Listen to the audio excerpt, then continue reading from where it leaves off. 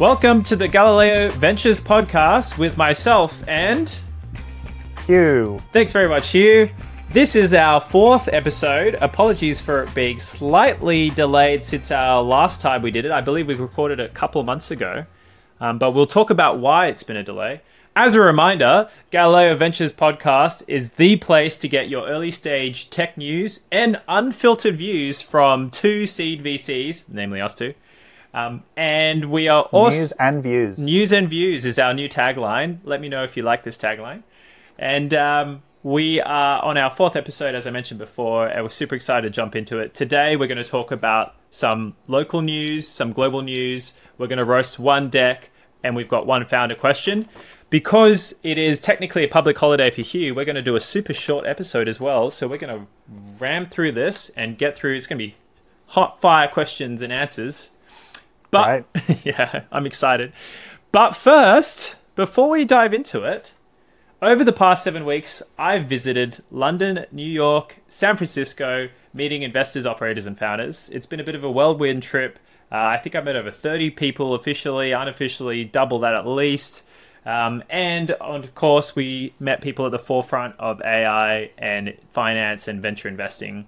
Hugh, I'm going to flip it over to you. What questions do you have for me about the last 7 trips? How much do you love the degree to which I kept the fund running while you were off gallivanting around internationally? That's my first question. But in serious, I think the question that was on everyone's lips as soon as you arrived back, of course, was how was Burning Man? Those who James had sort of somewhat slipped around the edges of mentioning that one, but of course attended the now infamous Mud Man. How was the experience? Experience was great. It was extremely muddy. So much less dust than normal, I'm told, but a lot more mud. It was also my first Burning Man experience. So before you piled in on the trope of VCs going to Burning Man, it's my first time. That's what it is to be a pre-seed investor. That is correct. End of fund one. That's right.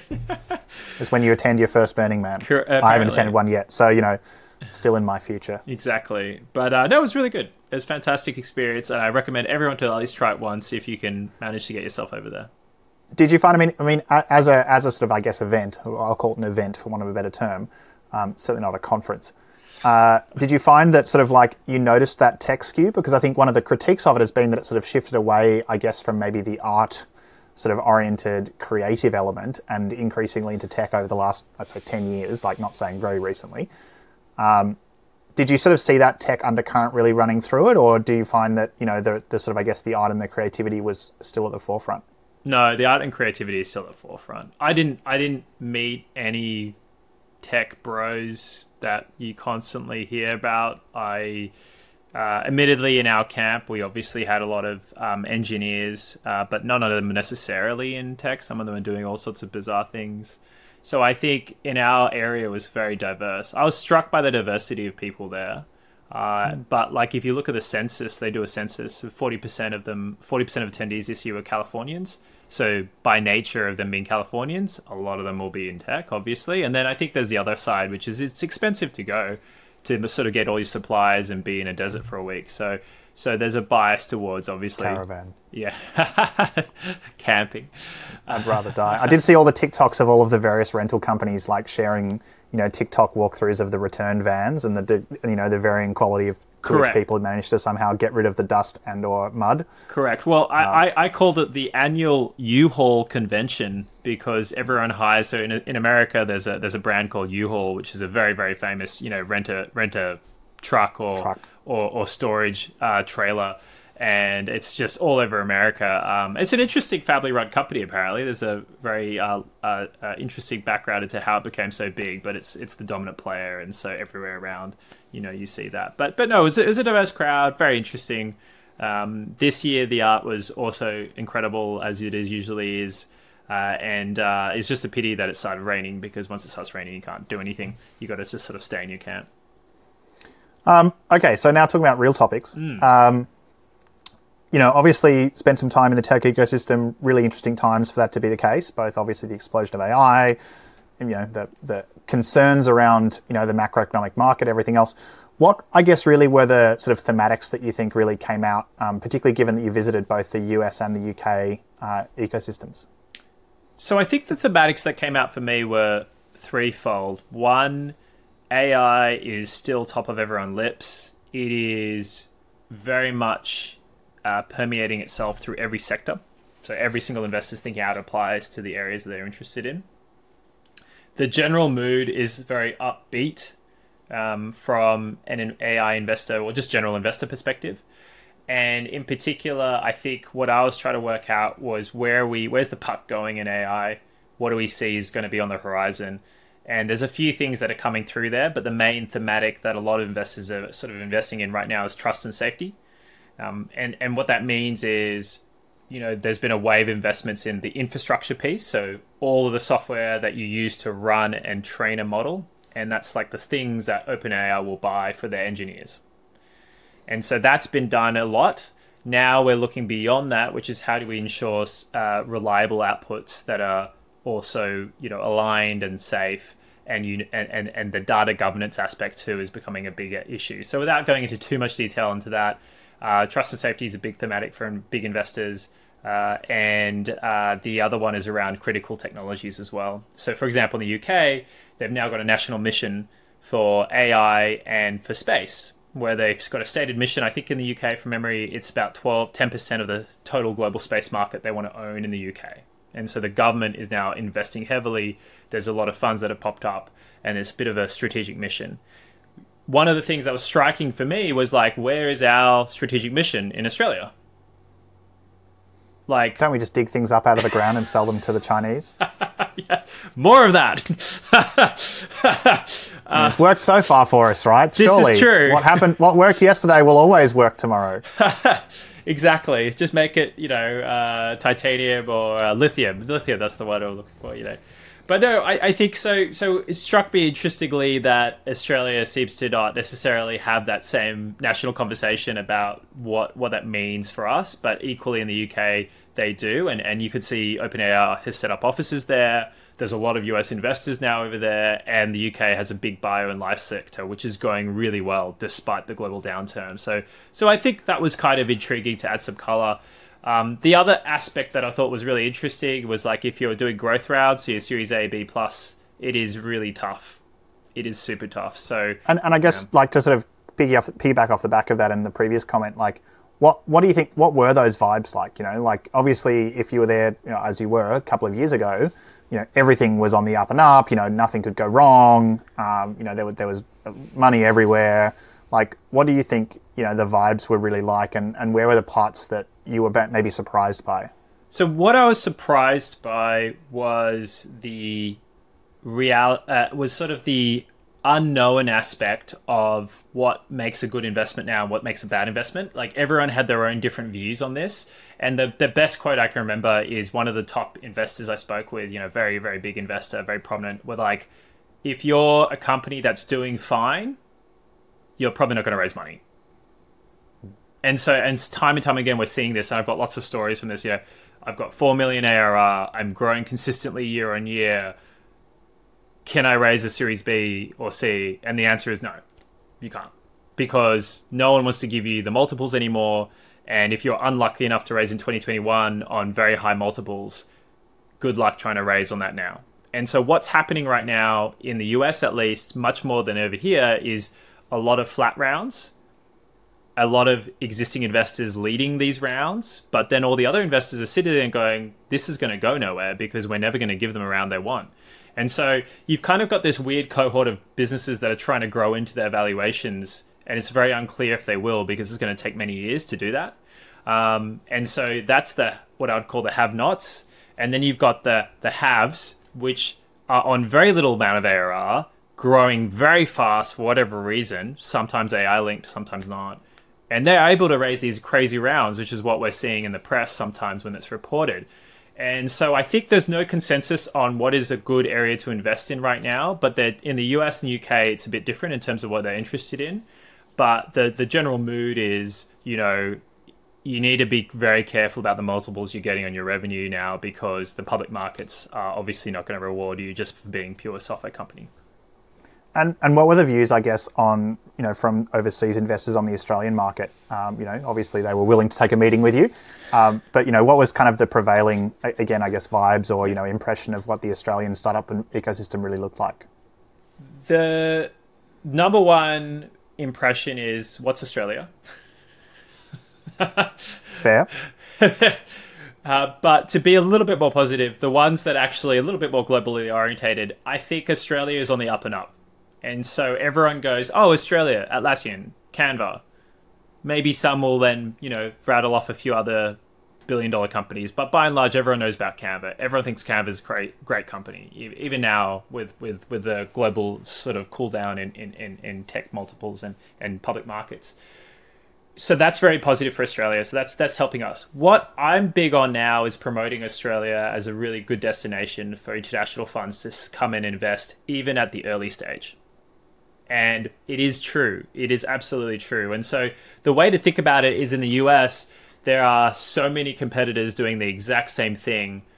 And the valuations at seed and pre-seed are pretty high now. So the bad thing in the US is, founders think it's great to get a 20, 30 mil val at seed. But then, how do you follow that up in Series A where no one's going to give you a multiple of 20, 30, 40x multiple, right? So there's a cognitive dissonance happening right now. But now the investors are going, hey, what about Australia? And I guess my pitch is I think Australia is the next Israel insofar that it's going to grow very, very big. We are sort of about half the size, maybe a bit less than 40% of the size of Israel in terms of total venture capital invested on an annual basis right now. So we are definitely getting up there, but I think Australia is going to get a lot more prominent in the next few years, especially if the Canva IPO goes very well. Very exciting. Yeah. Looking forward to seeing how that prediction plays out. Yeah, me too. And I guess speaking of IPOs and news, that's a really difficult transition to make. Why don't we talk about the news that's been hitting the world and Australia in the last couple of weeks? Fantastic. All right. Well, let's go into news. Thanks very much, Hugh, for that mini interview. On to local news. This week, we thought we would dive into something that we announced on our socials, which is we are launching a new program for women in STEM. And we wanted to bring on our own head of platform, Ludi, to have a chat about the program. And so here to introduce it is Ludi. Welcome, Ludi. Hi, everyone. Thanks, James and Hugh. So I'm super proud to announce that we've launched Jupiter. So Jupiter is a program aimed to support STEM women become effective startup leaders as founders, builders, and operators. So just a quick reminder on what STEM stands for in case you've been living under a rock. That's science, technology, engineering, and maths. So Jupiter was essentially created because we truly believe there is an untapped potential with STEM women as leaders in early stage tech companies. And there simply isn't enough STEM role models, to be honest. So this program really is about giving STEM women the opportunity to enter the playing field in tech on a level ground as their male counterparts with our no BS approach. So this really is for STEM women to harness their strength, for us to provide insights into the startup landscape and connect you with the tech world. So what you can expect in this program, sessions on the 0 to 1 phase of building a startup tech company, learning the art of fundraising, and listening into tech briefings on AI and ML products and any new tech that's happening at the moment. It's also a chance to hear from leading women in STEM who have done this before, executive coaching on how to help you become an effective executive, and all within a supportive peer-to-peer group environment. So that's it. Great. Thanks, Ludi. Thank you. I have a quick question, which is what are you most excited for about Jupiter? I'm really excited about having this community of brilliant minds work together and really find a community within this tech ecosystem. Cool. All right. Thanks. Hugh, do you have a question for Ludi about Jupiter? Where can people find out more? Yeah, so if you head to galileo.ventures/Jupiter, there's more information there. Sweet. And also Jupiter follow like us the on planet, not like the Python like the notebook, planet. just to be clear. Yeah. Just in case there are some, STEM-oriented people who would perhaps make that mistake. Correct. And then Ludi, what are the dates for the first cohort as well? Yep. So we're currently taking in interest for the Tuesday, November the 7th. So our application deadline is actually at the end of October. Great. So you got a month to apply. Go to that again, galileo.ventures/Jupiter. I'll put it on the bottom It'll there. be in the show notes. It'll be in the show notes as well. And if you do join us, Ludi will be there to help with the first cohort and lead it up. And we're super excited to see the first results. If you want to find out more, you can also email us at team@galileo.ventures, and Ludi will get back to you with some details. Thanks very much, Ludi, for joining us, and enjoy the rest of your day. Thanks, Ludi. Thanks, guys. See ya. On to the next story. We are going to talk about two darlings, maybe, of the local tech ecosystem. Recently announced, I think just this week, the ordering apps that you would have used in any pub in Australia these days. That is Me and You and Mr. Yum, the digital ordering apps. Hugh, tell me what's been happening there. Yeah, so I mean, obviously, been a very competitive market. Launched, I guess, into the stratosphere almost during COVID, but then subsequently, much like a lot of the rest of the market of point of sale systems and everything else into retail and hospitality, been very, very competitive. And of course, the two of them have kind of been both the earlier entrants, but I think also the most well-funded entrants into the market, and we're both, I think, very aggressively pursuing market share across their different domains, different, I guess, both geographies, knowing that Mr. Yum started initially in Melbourne, Me and You initially started in Sydney. But obviously there's, but both national companies, to be clear. And the merger obviously happened just very recently. And so I think, the AFR had some reports on, allegedly how it all sort of, I guess, worked out and panned out. But I guess to ask you the question, James, what do you think? What do you think that means? It's interesting that both of these companies, who both had raised, I think, north of 50 million. Mr. Yum, just to jump in, Mr. Yum raised 100 million in its short life, including 89 million led by Tiger Global, which I met with in New York and got their view on a lot of things. And I can tell you some of their views about Australian unicorns was very interesting. We didn't talk about Mr. Yum, just to be clear, but we did talk about some of the others. And then Me and You raised 30 million in December 22, led by Acorn Capital. It's raised in total 66 million. So 100 million and 66 million. So no, big amounts of money. Decent amounts of money. So it's interesting, I think, and I guess from a VC's lens, it's interesting that two of those companies who both had sort of raised similar amount, again, according to the press, similar degree of gross revenue running through both businesses and GMV running through both businesses. It's interesting they decided to merge. So, what does that kind of, I guess, tell you, James, and what does that tell you about how you think the market, what the market really looks like? What it tells me is that they've both hit a ceiling in international growth. And that I think is two reasons. One, the behavior in the US is just not the same as over here. So they don't like using cash because there's a tipping culture in the US, and it's very clear when you go there. In fact, I was struck by in New York the variety of clones of Mr. Yum and Me and You. Just all these terrible clones that existed that, didn't have payments integrated in any way. So I think that all that means to me is there's a huge education piece, which means they've got to play the long tail. I think it's smart for them to join up forces rather than cannibalize themselves. Having said that, I don't know if that would happen in the US. I think in the US, you probably would have had more aggressive, you may have seen investors be a bit more aggressive, but right now we're not in that market right now where they want to do crazy growth rounds like you saw with SoftBank back in the day. So as a result, I think it's smart. I think it's a bit worrying that they're not sort of growing very fast overseas, whereas in Australia they grew very fast. And what I wonder is, what does this company look like when it's mature? Does it ever penetrate the US? Does it really just end up in the UK and maybe a bit of EU? I really don't know. But I think it's somewhat smart that they did it. And I'd be really interested to see what the outcome is from an investment fund perspective once it's all done and dusted and they exit. Do you think we'll see another similar deal like this, in the short term, mid-term, long term? It's actually kind of rare, I guess, to see M&A at that size from Australian startups. Not so much in the US, I guess, but in Australia, comparatively rare to see deals like that happen after they'd raised that amount of capital. Yeah, it's a good question. We really are in our first generation of what I would call growth technology companies in Australia where we've actually got a sizable cohort. There's probably about 30, 40 of them that have raised over north of 50 million and maybe 20 over 100 million in the last 5 years. And once you're at that scale, in theory, you should be buying up a lot of companies. So I guess what surprises me is we're not seeing a lot of M&A activity at the very, very small end. So I would have expected, for example, Canva to have bought way more competitors within Australia, just purely for acqui-hire reasons, and we're not seeing that at all. So I find that kind of intriguing. But at that mid-level, so me and you and Mr. level, I think we will see more consolidation there. I don't think we'll necessarily see mergers, but I do think we'll see someone try and buy out more of their competitors.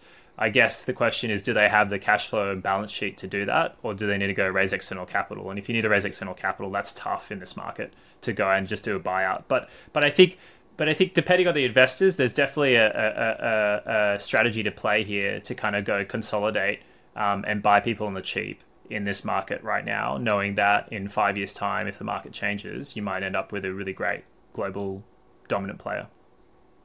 Well, again, interesting to see how those predictions all pan out. That's right. Okay, great. We'll move on now to our next section, which is Roast My Deck.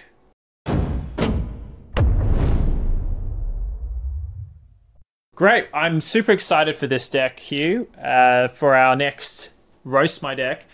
In particular, this company is called Outread. We have been following Outread for a little over, I think it's 8 months now, maybe close to a year. And we've seen the founder go through a few different iterations. And so that's why I wanted to sort of revisit their latest deck, which you have not seen. They literally emailed me this last night. Great. And very interested to get your view on this. It kind of touches on a bunch of the themes which we've been talking about beforehand. So, are you ready to dive in? Let's go. Let's do it. Slide 1. Take it away, Hugh. Okay. So, I mean, this doesn't really tell me what they do. I'm big about, like, start with what it is that they do, right? And this team is, AI-driven research, summaries of research. And it just, like, I get the piece of, like, humans are curious, it's nice, but, like, just tell me what you do. Start with what you do. And I think particularly with the world of, like, you're using AI is, obviously on the up and up at the moment. Like, stick it in there as early as you can. Make that really obvious, nice and early, would be my sort of feedback. Otherwise, nice enough, nice design, like the layout. I would say brownie points on the fact that you show me the application straight away. Yeah. So obviously, I presume it's the app that they're screenshotting down there. That's nice. But yeah, for founders, I really don't like it when they use really iffy like statements like learn more, do more, be more. Like, yeah, it's not a marketing website; it's a deck. It's a deck, right? And you're not a big brand. No one knows who you are, and no one knows what you do. So be upfront, be direct, and I think that always comes across better from an investor lens. We'll jump to slide 2. So slide 2, team. Okay, so I mean, I'm not sure I love the term AI visionaries. I think visionaries is a bit of one of those like words. Would have been nice if the photos were a bit more consistently formatted. They're kind of almost consistently formatted, but Dhruv in the middle looks like he's like 5'2", and the women look like they're 6 foot something.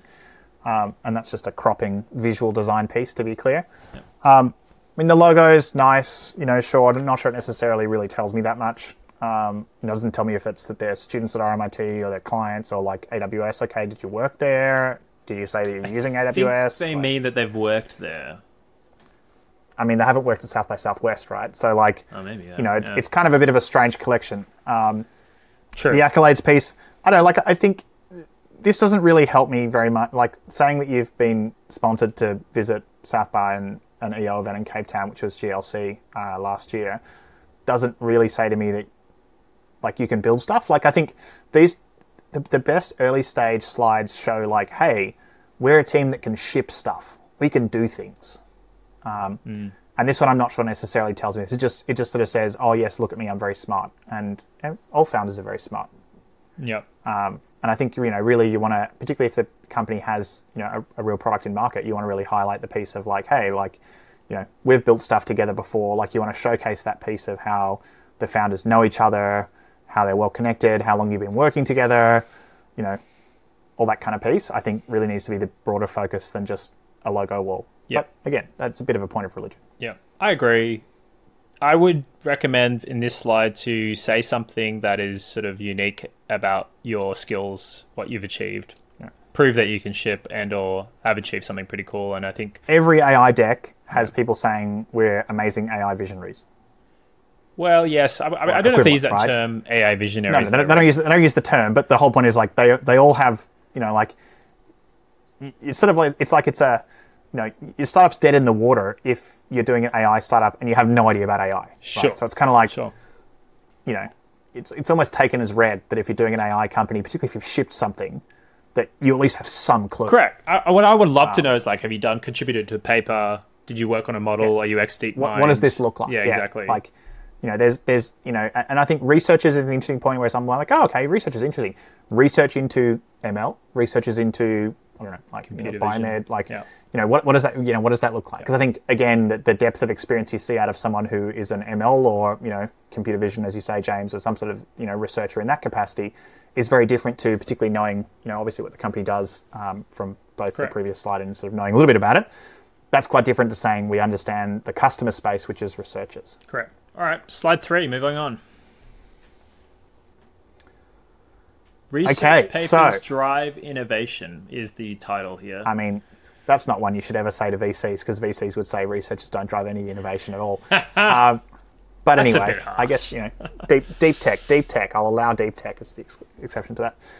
I think the paywall thing here is a bad example to use, because obviously, you've got Sci-Hub and the whole process of Sci-Hub and what that means. I think you can say due to, challenges accessing, again, I think if you're a researcher at a university, it's effort to access often more so than necessarily it's not licensed. Technical jargon, I think, is an interesting one. Again, probably the same piece of saying, okay, sure, I can understand that from for example, a student's lens, but if I was a 25-year biotech researcher reading biotech papers, I live in technical jargon. I don't need someone to strip out the technical jargon for me. In fact, I want the technical jargon, because the reason that jargon exists is it allows me to read and write and talk about things in shorthand or some degree of greater detail than I'd otherwise be able to do. So it's an interesting question, and I don't know. Like, I think this stifles innovation. I'm kind of like square bracket citation needed, Wikipedia style there. I'm not sure innovation is necessarily stifled because research papers drive them. I'd more say it's like there's a very challenging signal to noise ratio going on. Yeah, correct. I don't think the right angle here is I don't think the right key point takeaway here is to say that we've got innovation stifled. I think the interesting question for me is there a new market for people that want to follow the latest research papers? And is that market for some reason huge? That we don't know about, because that's an interesting insight that I would love to understand more. I'd nearly say like it's sort of that piece of, and it's positioning piece and things like that. And I appreciate, again, it's a point of religion, but it's sort of like you look at all of those tools like what's the book summary one? Blinkist. Yep. You look at all those tools like Blinkist, and the whole point of them is to say like, hey, like, we unlock the 80th percentile of the knowledge in 5% of the time. And you could look at that in the success of saying, hey, like this is done for like nonfiction, and nonfiction summaries and things like that have been around forever. Why aren't there good summaries of research papers? Correct. I think that's actually in some ways a bit of a more robust argument in saying, hey, look, like this is always, whether it's even to the point of, beyond AI, like, there's like Cliff Notes and stuff like that, all of those little study guides and stuff that are summaries of knowledge and nonfiction. And, then we've got technical approaches to it. But like we haven't seen that in research paper world, and obviously the life cycle of textbooks and everything else is a long-term life cycle, so it's very hard for people to do it. So I think that for me, I think is actually a stronger argument or pitch than sort of papers are stuck behind paywalls. Yep, I agree. Okay, we'll move on to the next slide.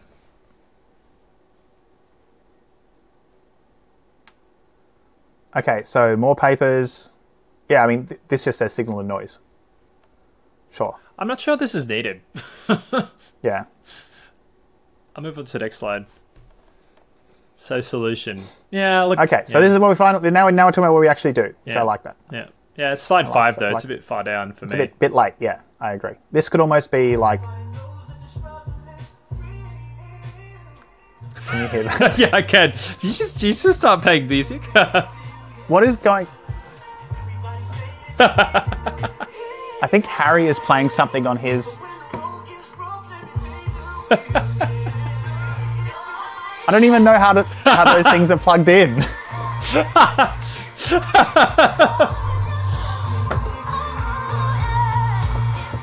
You could just, can't you just mute it?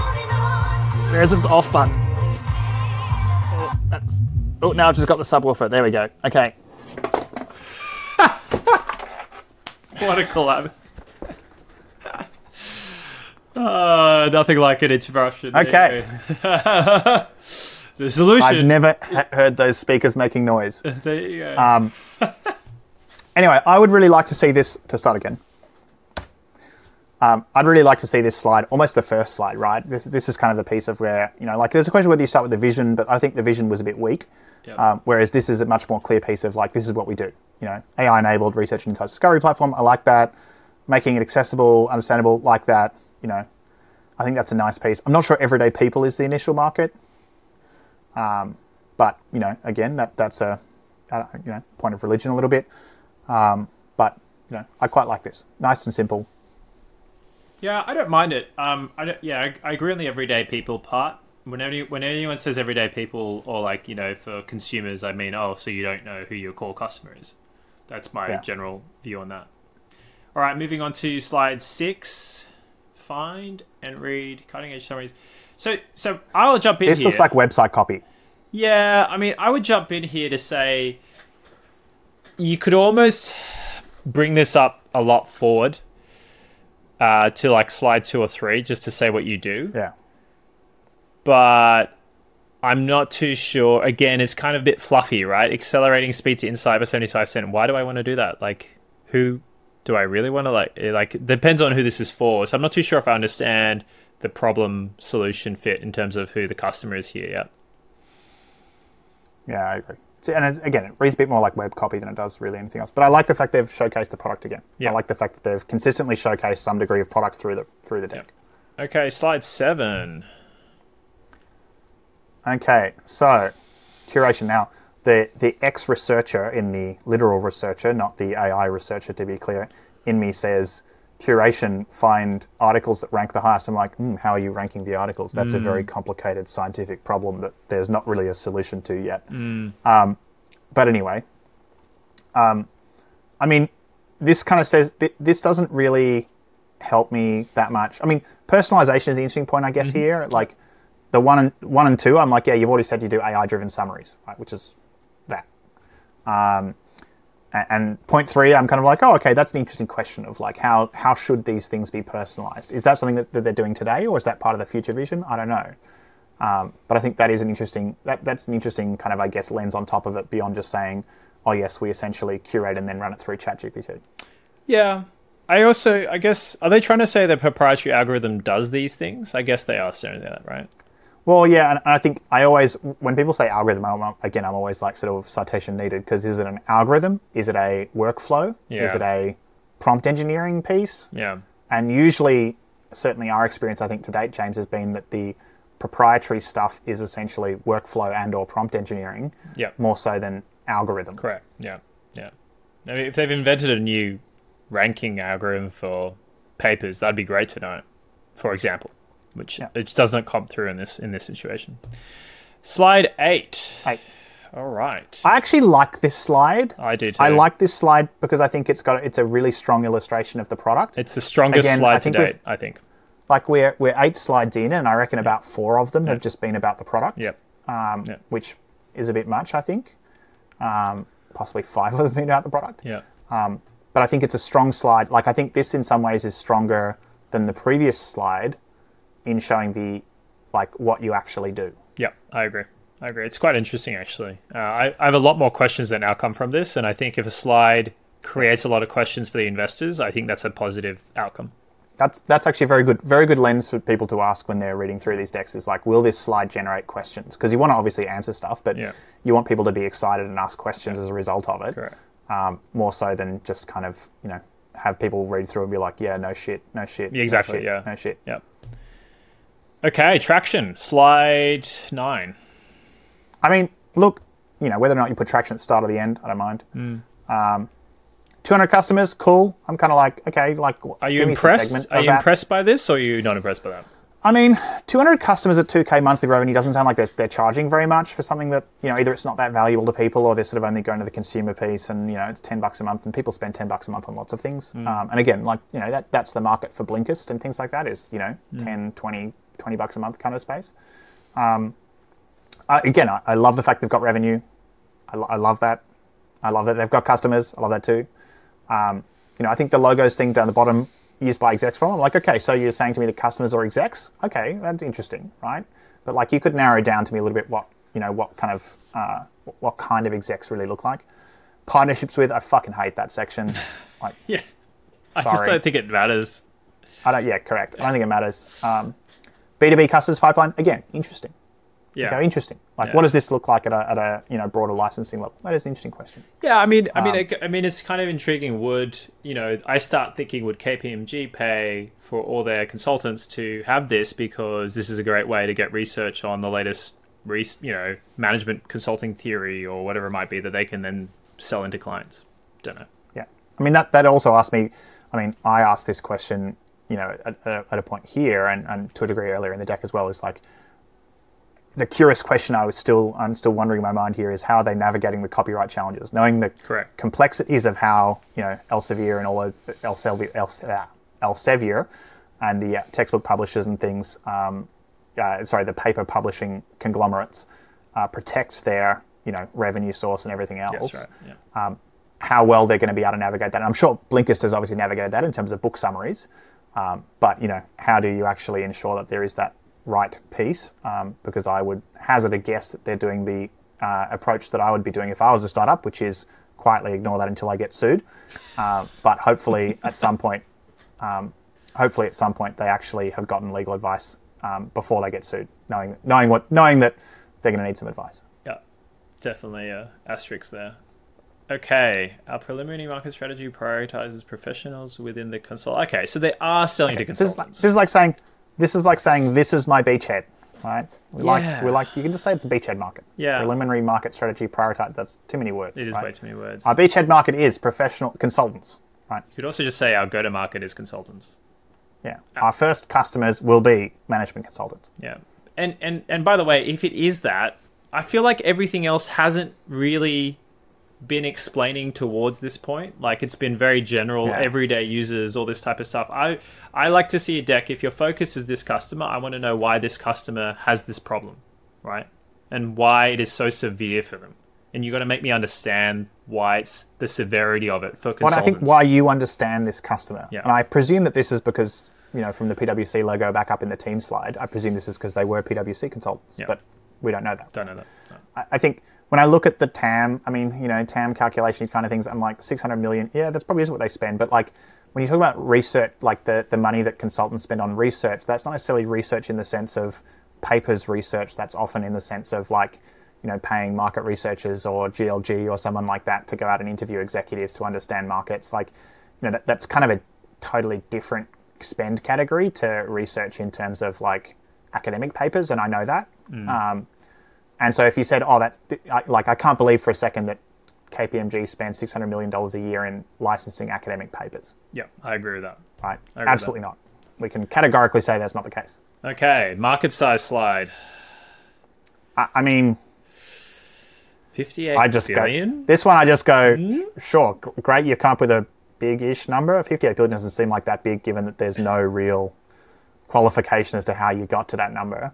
I think the same thing with the previous slide, I rather see these things talking about how you've come to that number and kind of the different components that you have that make up that number than necessarily care about purely what the number is. Yeah, I agree with that part. Yeah, I kind of go 58 billion. I raise my eyebrows and I kind of go, where did this come from? Magic air, I think. I suspect. Is this SOM? I assume this is SOM. I think it's TAM is my guess, but like the research summaries part, I'm like, that sounds SOM. But then I'm like, and for those that you don't know, SOM, it's serviceable obtainable market. So that's what that means. How many people they think that actually win compared to just the total market? Correct. And 58 billion is a pretty big SOM. That means your TAM's got to be even bigger than that. Yeah. And that's what I'm like, you're going to somehow have 99% of the the market, which I don't think this is. I already asked I think I already asked the question in my head here of like, is this a winner-take-all market? And I'm not sure the answer is yes. Yeah. Okay, and that just changes. That's not a problem. It just changes the dynamics of how the company has to compete. Yeah. Okay, so business model, $30 a month. Now so this immediately makes me go, $30 a month. Okay, but then you've just said you have $2,000 in monthly revenue from 200 customers, which is about $10 a month. So something in the math there is not right. So let it be known that I immediately did some math in my head there and was like, where does that come from? You are famous for detail in these things, so I'm not surprised. But yeah, if you give us numbers, we'll do the calculations and try and work it out. Yeah. Well, and just like, I think that insofar as it's like, you want to say in the previous slide, this is at the beta price of $10 a month. Yeah, that's probably what's happened. Sure, that's fine, right? But like, I think you've got to say here, if you're saying we're charging $30 a month and you're actually charging 10, then really you're charging 10 with the intent to charge 30. Yeah. But the problem I have here is like, you just said it's consultants. I'm not too sure you should be putting B2C as your main business model here. Yeah. Because then you're really not selling B2C. You're telling people that using a corporate card. And so it's B2B. And so I think it's just a bit confused. All right. This is what I was waiting for. How on earth competition slide. Yeah. Oh, GLG, look at that. Okay. So, I would firstly say, they're not competing with GLG, right? No. GLG goes out to go, like, yes, they do desk research as well, but like GLG goes out to go and like pay people a crap ton of money to interview them on a very, very niche subject and then write you a report about what people say. Yeah. This is like saying, ChatGPT is competing with market research firms. They're not. No. Of course they're not. No. You're not going to be able to do market research with ChatGPT. Like, just doesn't, you can use generic questions, but like, it's not the business of ChatGPT. No. So, the GLG example, I'm a bit like, not sure I really buy that one. Beyond, yes, okay, there's some desk research that they might do, but also like desk research is what you pay consultants to do. So yeah, and you pay consultants for kind of like the other. What are the insights that are not public? What are the things? Yeah. What are the things about the revenues of these poorest Chinese walls? Yeah, exactly. What are they? Well, I guess it's not PwC in this case, or maybe tax advice. Let's not get into that one. Scholar. Anyway, so ignoring that column. Yeah. Do you know Scholarcy? Interesting. I've never heard of Scholarcy. Yeah, I've never heard of give me some more about what they are. Yeah, I don't know what they are. I find it interesting that they're comparing Scholarcy to ChatGPT as if they're feature equivalent, because they're obviously not, right? Because ChatGPT is very, very Swiss Army knife, could do anything, has its own limitations, obviously. And Scholarcy, I assume, is more directly competitive to Outread, but based on their ticks and crosses table, they do the same thing. And I'm like, not sure about that. Yeah, I agree. I agree with that part. The audio part is also intriguing for me. Like, I kind of wanted to know a little bit more about why that's a moat, because what I'm trying to work out here is there a moat, or are you just a wrapper around ChatGPT? And I think if you're just a wrapper, that's fine, but where does your moat come in over time? And the other thing to keep in mind is ChatGPT is getting personalization. It's going to be switched on soonish, rumors. And of course. And it just makes a lot of sense. Same thing with audio. Yeah, exactly. Well, audio's already come out as well. Yeah. So exactly. But again, both of those things were safe to assume that we're going to be on the roadmap of ChatGPT / OpenAI sooner or later. Exactly. Yeah. So how are we different? Here we go. See, now... really? I don't know if I buy this. I don't buy this. But, this is a point of religion, I guess. So, we can't say for certain that we're right and this slide is wrong. But I'm not sure that I agree that AI tools aim to replace intelligence. No. I think particularly in the professional services sector, I think they'll improve efficiency. They'll, shuffle away some of the work that is done and how it's allocated and how it's actually delivered. But I don't think it's going to replace it. No, Sam said on stage, we saw him talk on the panel. We saw him on the talk. He literally said he doesn't think the valuable use case is replacing jobs. He thinks he's worried about jobs, but yeah, he thinks he does. Yeah, his incentives are different, but sure. Yeah, and I sort of also go, which would you choose? What, enhancing intelligence or replacing it? But you're still using AI, right? You're an AI tool. Also, why Einstein? Yeah, I saw this be a weird slide. All right, next slide. Okay, ask. I love an ask. 500k pre-seed. Nothing crazy. That's good. Great. Nothing crazy. Solid, clear. Yeah. Don't try and put a random valuation in front of me that you have come up with just because you saw some competitor in the news. Yeah. I like the pie chart. Everyone loves the pie chart, use of funds. Surprisingly, very few people use a pie chart. If you're listening and you're a founder, put a use of fund pie chart. Nice and easy. Just show us the general makeup of what you're spending. We only care about the buckets. We don't really care about and the percentages. We don't care about the dollar values. No. Like the ones that put the dollar value, no, too much work. OPEX 20%. Yeah, okay, sure. Marketing and R&D half and half. That seems like a lot. Typically we would see, startups spending more on that R&D development side. Yeah. And the early marketing and sales is a little bit more, sort of founder driven and everything else than necessarily spending, 40% of your raise on marketing at a 500K raise. Correct. So I'd say the balance seems a little bit weird. So and in that context, I would say, okay, what how have you sort of budgeted out that 40%? What does that look like? Is that because there's a couple of key conferences they're attending that are actually quite expensive, and so that's where it's coming from, to really understand that piece of how they're thinking about what this use of funds pie chart ends up looking like. Yeah, but a good slide, nice and clear. Yeah, I agree. It's nice and clear. I would say for a lot of pre-seed companies, I expect you to be putting most of your money into R&D, so mostly your product engineering team, right? And I think when you do have nearly half of it going into marketing, I want to know why you're so marketing. The product's going to be very much ready for market. Yeah. If you're putting half of your raise into marketing, the product's going to be bloody ready for market. Yeah. And I just don't think that's the case in this situation. But maybe I'll be wrong. Maybe it is. And they've got early customers. They've got early revenue. So. Yeah. Okay, and I think that's it, right? That's the last slide. Where connected science is society. Yeah, I don't know if I love this as the vision slide. No. Well, a pro tip though, if you are going to throw a lot of like marketing phraseology and taglines, have one tagline, make sure it hits, and repeat it multiple times. Like just, and if it is like the vision tag, or it's like we want to be at 1 million customers in 1 year, hypothetically, something like that, say that 3 or 4 times, because that's the thing you want the investors to take away with. I think this is a bit too broad. I think this is a little bit too iffy and not that interesting tagline for me. But yeah. All right. Well, that's Outread. As I said, we've been following them for a while, so we're going to I'm going to do another update call with them, I believe, next week, which I'm excited for. But Hugh, what would you rank this deck out of 10? Oh, I don't know. I don't. What do I normally rate decks? I don't know. You've been pretty generous. I think this was probably typical. Yeah. This is typical for what we probably see. Yeah. And I think, again, as I always say about these things, a big part of the job of a VC is being able to tell the difference between a really great business that just isn't pitched that well and a really awful business that is pitched really well, right? And in some ways, you really want to avoid bucket 2. There's nothing worse than awful businesses that are pitched really well. Yep. And so I think, the fact that I'm saying it's not a great deck doesn't mean it's not a great company, because I think it's quite common, particularly in the early stage, for these things to look like this and kind of be a bit confusing and not really maybe understand how VCs are, reading and thinking about things as you go through a deck. And that's why we're doing these calls. That's right. Yeah. So hopefully that was helpful for the founders and for everyone else on the call. Thanks very much to Outread for sharing us your deck, and we're looking forward to chatting with you soon. Awesome. All right. Thanks, team.